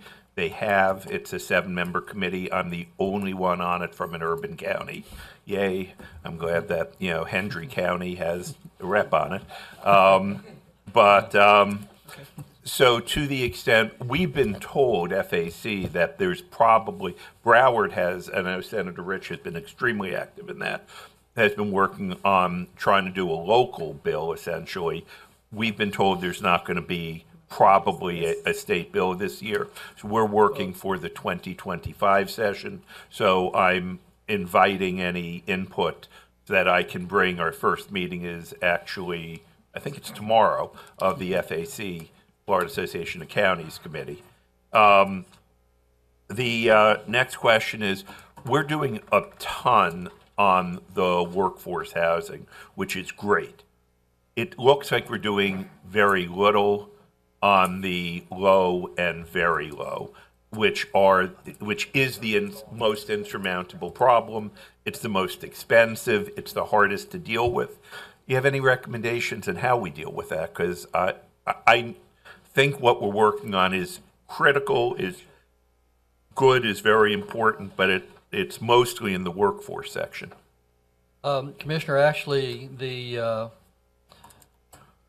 tax credit funding and the HFA bond allocation, and for the most part, our gap funding is at 80% and below. And in the bond products, it's actually, for the most part, split up between 60% AMI and 30%. So it does get at that very low population. Okay. Honestly, where we have had the donut hole is in the missing middle, the workforce piece. And now Live Local hopefully will help solve that. Great, thank you. On the TIF, which is where the debate is 50 versus 100%, where is that the other 50% was supposed to be going for economic development, which is a extremely vague term. But where are the local governments on that, plus the other issues that you had? For example, the local governments provide their fair share on page 22. have there been discussions with local governments on these, and are we going to be battling them, or are they going to say, sure, great, and not do anything, or do you believe they will really be partners? So I want to clarify something. So the 50-50 conversation is on the county side. And the other component that Ralph was also honing in on was on the city side of when the county TIF portion, when the CRA is expired and that portion goes away, what they are doing with their portion. Because we are having some other conversations with municipalities. I think when we had Hollywood and Pompano Beach, and so we have some other communities that want to have these conversations with us about possibly extending the non-TIF portion. And part of that conversation, I've already had several. I know you know that I've had some conversations with Davey, for example, on if they brought something to the county commission for request for an expansion of time on the non-TIF with a non-TIF portion, what would that look like for the money that they would be bringing in on their side, and encouraging them to look at some dedication of affordable housing concentration for what they'd be using for that. So that's how that is a mechanism that I am engaging in, and with Ralph's help with those conversations. I don't know, what else did you want to kind of add Well, on that? in terms of how the city officials, both elected and city managers and economic development directors and planning directors have responded, has been very positive. I mean, I have to be honest. I used to be a city manager. The last thing on my mind and the last thing I wanted to talk about was affordable housing. In this environment, given what's going on in the private sector and giving their own recruitment challenges, my recruitment challenges, Right. I don't know how they don't pay attention to this. So we're hopeful that what we heard from them in a year's worth of talking We'll see if they write is the meaningful. checks. Yes, sir. Okay, almost done. Two quick things. Number one, on the revolving loan, just to let you know, the South Florida Regional Planning Council does have an existing revolving loan fund program, which also does a great deal on single-family homes. So we have the expertise already. We have a full-time administrator on that, and we'd like to work together on that. Number two, when we're measuring on affordability, it's always done as a percentage of income. That's one of the reasons as county commissioner I've been focusing so much on increasing wages, and I think that's something we need to be talking about, because increasing wages is a way of making housing more affordable. The last thing I have is a question, which is seniors. Is there any, as I've been saying, as Senator Rich has been saying for a very long time about the silver tsunami and all of this, is there any focus that we are creating on affordability for seniors? And if so, can you comment on that? Because Senator Rich keeps saying yes, but can you comment on building. focus for seniors? Yes, sir. And that was my last question, Yes. Mayor. The programs and the funding that we administer really is blind to age, except for you do have the option, and some of the tax credit developers have elected to do 55 and over senior communities. Other than that, we really don't have anything that focuses on seniors. If I could ask if you could look at this, because this is an area of great concern and probably the fastest growing area of people that will be homeless. Sure. Is in the I seniors. will say this, Commissioner, we are looking at density bonuses that other states have used, as we're talking about in terms of certain levels of AMI. Bonus densities would increase at certain increments of that AMI the lower you go, but some communities and states across the country have also done density bonuses for elderly, as kind of ties into what Ralph's saying. And the other thing we're looking at, which we think would be really beneficial and also ties into the homelessness issue, is elderly home sharing. We think we have the institutions in place here in Broward where we could really put together, I think, propose something that I think could be very workable, and another way of bringing in our institutions and our agencies as well. I would like to work with you on that. I'm sorry, I didn't mean to cut you off, Sandra. Senator Geller, I'll just piggyback off of that. I regularly get approached by developers that want to talk about affordable housing.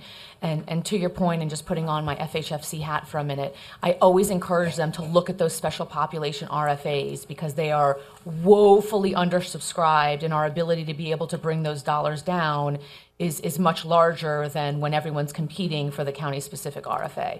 So whether it's homelessness or seniors, any of those special population RFAs that are at the state, I'm always encouraging developers, look at those. I can introduce you to nonprofit partners that you can work with on them, but it is something that we are looking at, and we do recognize that those special populations have a larger burden than the workforce and your average family. I'd like to work with you on that. Thank you, Madam Mayor. Well, you do have several things going. I mean, we have the Douglas Gardens one is seniors. That's 410 affordable units. One of the largest One of senior the housing largest developments being senior built in the housing developments country. is going up in Pembroke Pines right now.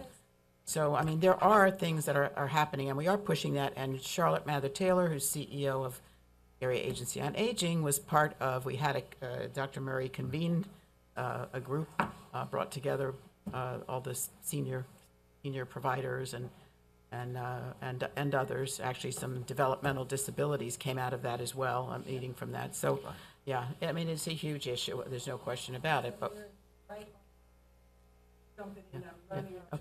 No, please I'm don't learning jump how in. to Yeah, do that, just- so I'm participating. We had discussions around our seniors and housing. I'm not always talking about new housing. I'm talking about sustaining the ones we currently have. In your discussion, in your plans, in your solutions, where do you address that issue? All of these condos, they are on fixed income with all of these assessments and everything that they're challenged with. What is our plans for those properties?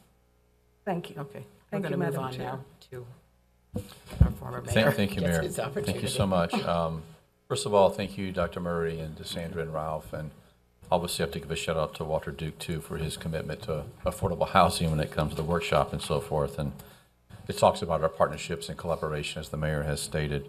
And thank you for bringing some solutions to the table. We have talked about this for so long, and now we at least have something that can give us a guidebook that we can work towards and really get down on those numbers that we need to be. So thank you for that. A couple of questions, and maybe I heard it, I'm not sure, Ralph. When it comes to Live Local Act, how many units are you projecting? Was that 71,000 that I hear? No. No, I was projecting, and this is particularly just back the napkin kind of thing, because so much of Live Local has really yet to produce units. Right. We've heard a lot of talking about it. But over the 30-year horizon, I was figuring 10,000 units, which I think is really conservative. Okay, very good. And as far as the Geller Amendment, I know we've struggled in the sense of how many municipalities have actually adopted that ordinance. Do we know to date of the 31? Well, the unique thing about it is that they don't have to adopt it. They have. Well, I mean, they have to actually take advantage of take it. advantage of it. Actually, City of Pompano, I think, was the very first one that took advantage of it. Barbara, you know? Need to put you on the record. You said 4 cities? Okay. So, Miramar, West Park, Pompano Beach, and Fort Lauderdale have taken advantage of today. So we want to get a more promotional aspect on that if we can, the planning council, whatever they need to be doing to make sure that the remaining cities do take advantage of it, because it's going to be important at the end of the day. I want to, Commissioner McKenzie, I just want to bring him up to date too on the Motel 6 property that we were fortunate enough to be able to purchase. And I say that we put our money where our mouth is when we were able to do so, and that's a 5+ acre site. We're going, unfortunately, through the issue with asbestos and dealing with that, then we can finally demolish the structure and ultimately put that out for an ultimate bid to have it about housing affordability. I can tell you that, and asking Ms. Superior to let everybody know when that demo permit and that wrecking ball happens, because we want to be out there with hard hats and making sure that it comes down and we can make that a reality. But here's the key too, is when we were in the process of purchasing that property, the Live Local Act came into play. And my calculation shows it could be additional 100 units that could be put on that property because of that act. So you can see, and Pompano Beach is thirsty for that. They are welcoming it. The 31st corridor is welcoming it. And hopefully we can domino effect, and I'm not going to get into that, to some other properties along that corridor, but that will make a big difference. And we also talk about the North Hack is what the mayor talked about too, and I think that's going to be 130 so units that we're going to be able to put there at our North Hack to making that difference. Also want to talk about, Commissioner McKenzie talked about the deed restriction issue, and we serve, along with Commissioner Bogan, on the residential advisory board for the city of Pompano Beach. When I was mayor, we negotiated that $10 million, and we're going through that now, Ralph, as you well know. And when the Housing Authority brought that forward, that deed restriction did have heartburn with me too, because I want to make sure that we have housing ownership. And so I know that's coming up in the near future, that meeting, and I think everybody should know that projects are going to come forward. We want to make sure it's the right projects for the right of that. And $10 million sounds like a lot of money, as you well know. It's not. So we need to make sure that we do the proper thing there. And then on the 13 cities that have expired TIFs and also the local trust funds, Ralph, can you get for me District 4 cities that have local trust funds, and also, and everybody else, maybe every district of the local trust funds and all the that have expired TIFs, so we can kind of go out there and try to do our selling to our municipalities. You know, I meet quarterly with my mayors, and I want to make sure that we get the message out and how they can help. I do tend to agree with Senator Geller. I'm trying to be optimistic. When they say, yes, we want to help and we want to do this, it's most difficult to do that, but I'm going to do our best, at least in District 4, to try to carry that message and see how we can do it innovatively and how we can work together on that. So I'd like to get that data. And then also, I thought here, you're talking about partnerships with certain ownerships in the school board. You know, I think that's something, Monica, if we can get Larry to do a synopsis, at least I know, for instance, in the Pompano Beach Elementary School, there's a huge piece of land next to there that maybe we can work with the school board to maybe do affordable project there, right for our teachers. They can actually live and work right there. But also other properties that we can, I mean, I know they have other lands available. Let's start that conversation as soon as we can to be able to feed a market feeder for our teachers and our firefighters and our police officers. So I think that's all I have now. I tried to be quick, Mayor, because I know time is of the essence, but that's where I want to go. Thank you. Thank you. Thank you. Okay. Thank you. Mr. Udine. So I was all set to hate this before it came out. And just perfectly honest, I was all set to hate this before it came out, and I figured I'd have Sandra and Walter over the next week yelling at me. And they know if I did hate this, I would say it, and I'd respect them. But I happen to not hate it. I happen to like a lot of what's in here. I spent the weekend working with and going through this with some local developers, just to get some ideas, and culminating with a meeting with Ralph yesterday on the phone, where we actually went through a lot of this because I didn't want to bog down with specific questions I had, and a lot of my questions were answered. So just conceptually, some things that I just want to put out there with this, because I happen to like it. I think that you did a good job in codifying an underlying issue, which is where I think everyone buys into, and everyone buys into this, you know, this missing middle piece of where we just can't get work. We can't get people that can afford to live here.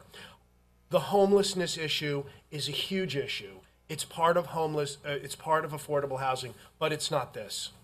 And I'll work with the homeless. What they did in 7th on 7th, I think, is an amazing winner. They should do more of these. We should subsidize them where we need to subsidize them, and we should. What? We recorded that, right? Yeah, I'm in favor of that. That's the only way that you're going to be able to do it.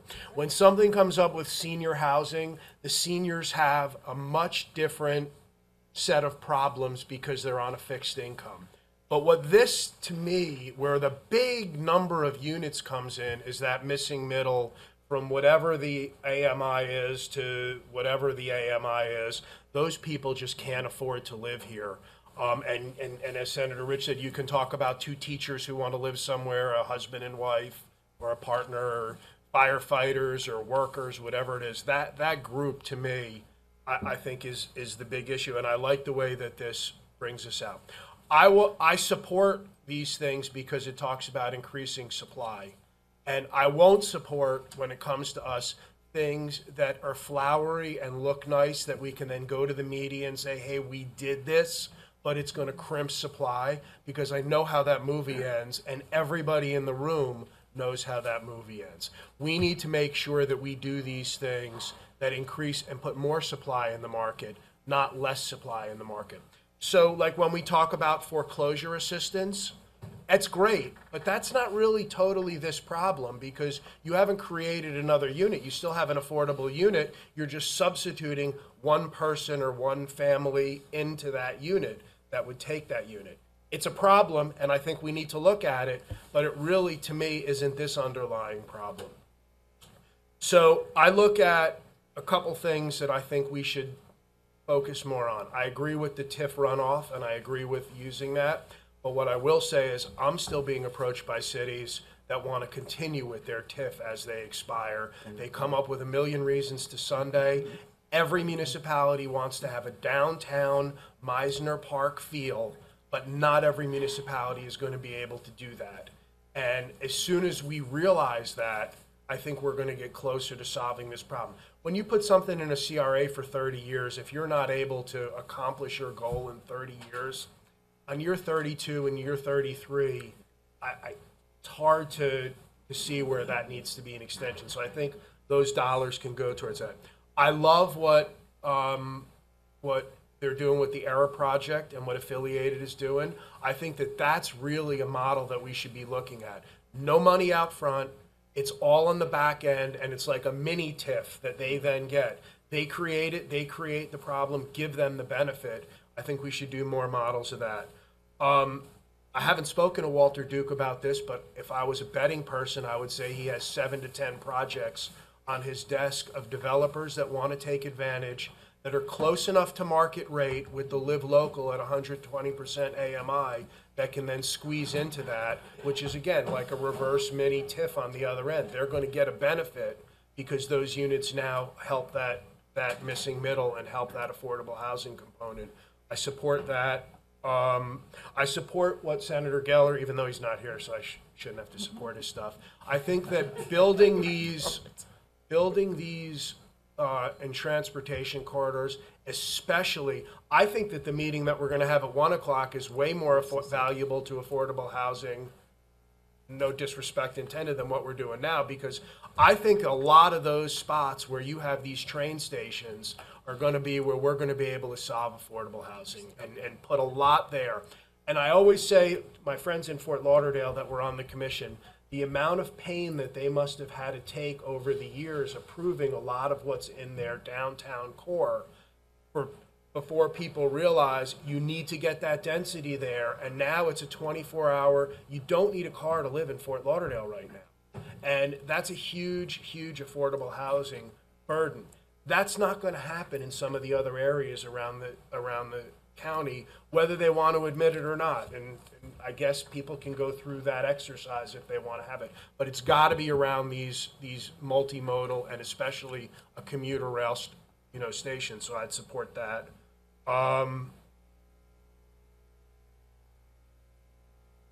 Yeah, and I'll leave it that. So like I'm going to just focus as I move forward with this with 3 boxes. Homelessness and severe homelessness. I think that's a different issue than this. It plays into this, but I think it's a different issue. The senior tsunami, again, a different issue. And then this whole workforce housing affordability, which I think you guys hit the nail on the head in this, and I'm supportive of it. That's my comments. So you happy now, Senator Rich? You can stop yelling at me. My daughter won't have to yell at me. Mostly. Everyone comes and says, Nan Rich is mad at you. Sorry. Everyone's like, Nan Rich is mad at you. You better go talk to her. Madam Mayor, Madam Mayor, Yeah. I like the conversation, and you triggered something for me, and if Okay, you we will gotta- allow we me have just to- a we- minute. We really have to close. Just a so- minute. Okay. go ahead. Okay, I am going to say to everyone that will say to me, just another minute, and Okay, no, I represent some people that wants me to speak, and what I'm stating here is from conversation within my district. So allow me, this is the only time we have to speak, and having a workshop with 2 hours on something this major and limiting anyone's opportunity to address an issue. I love you and I love all of you, but this is Hazel Rogers representing District 9, not just myself. I hear my colleague on the foreclosure issue.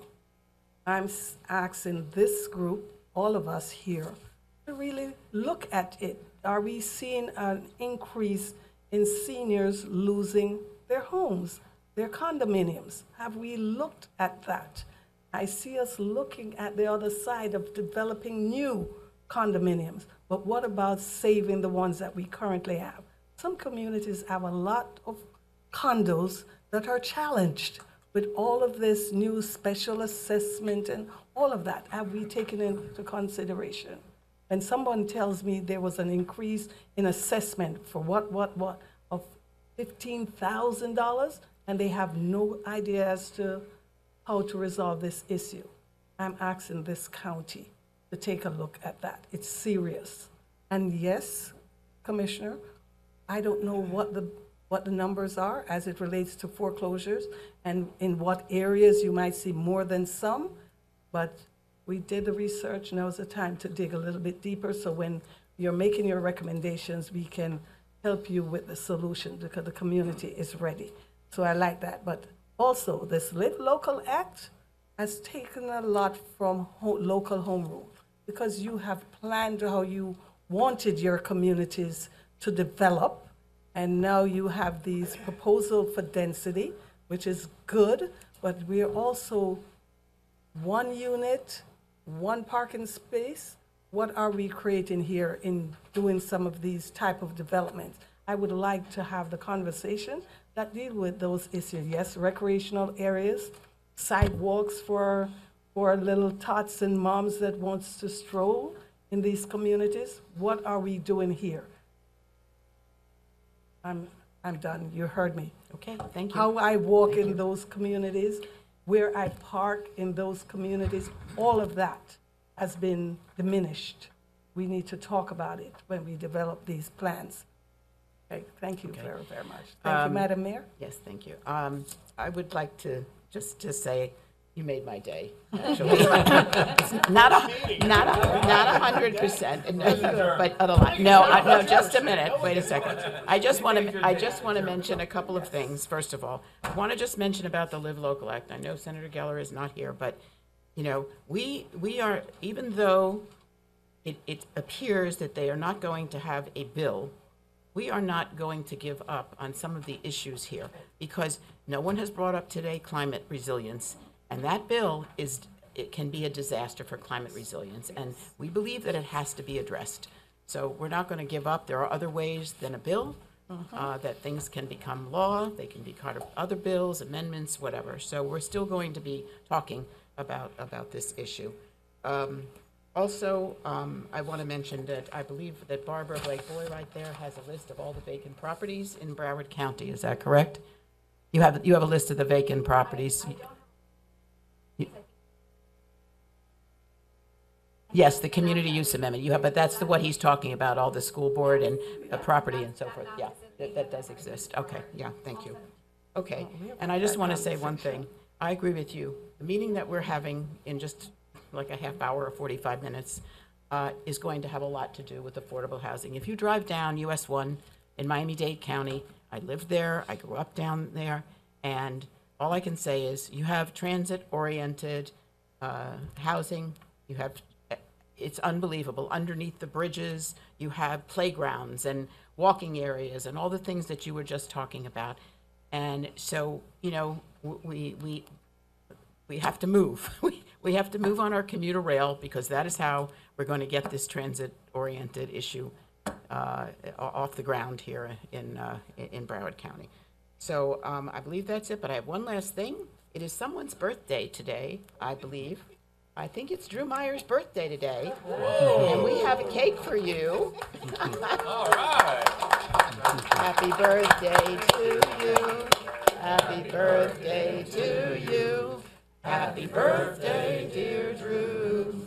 Happy birthday to you. And we want to thank Commissioner Bogan for alerting us to this, right, and the cake. Thank you. Okay, I think seeing no further comments? No, we're not. Okay, 1 o'clock, we're back here. Yeah. Yeah, lunch is here. You can take it with you back to your office, whatever. And we'll see you at 1. Thank you.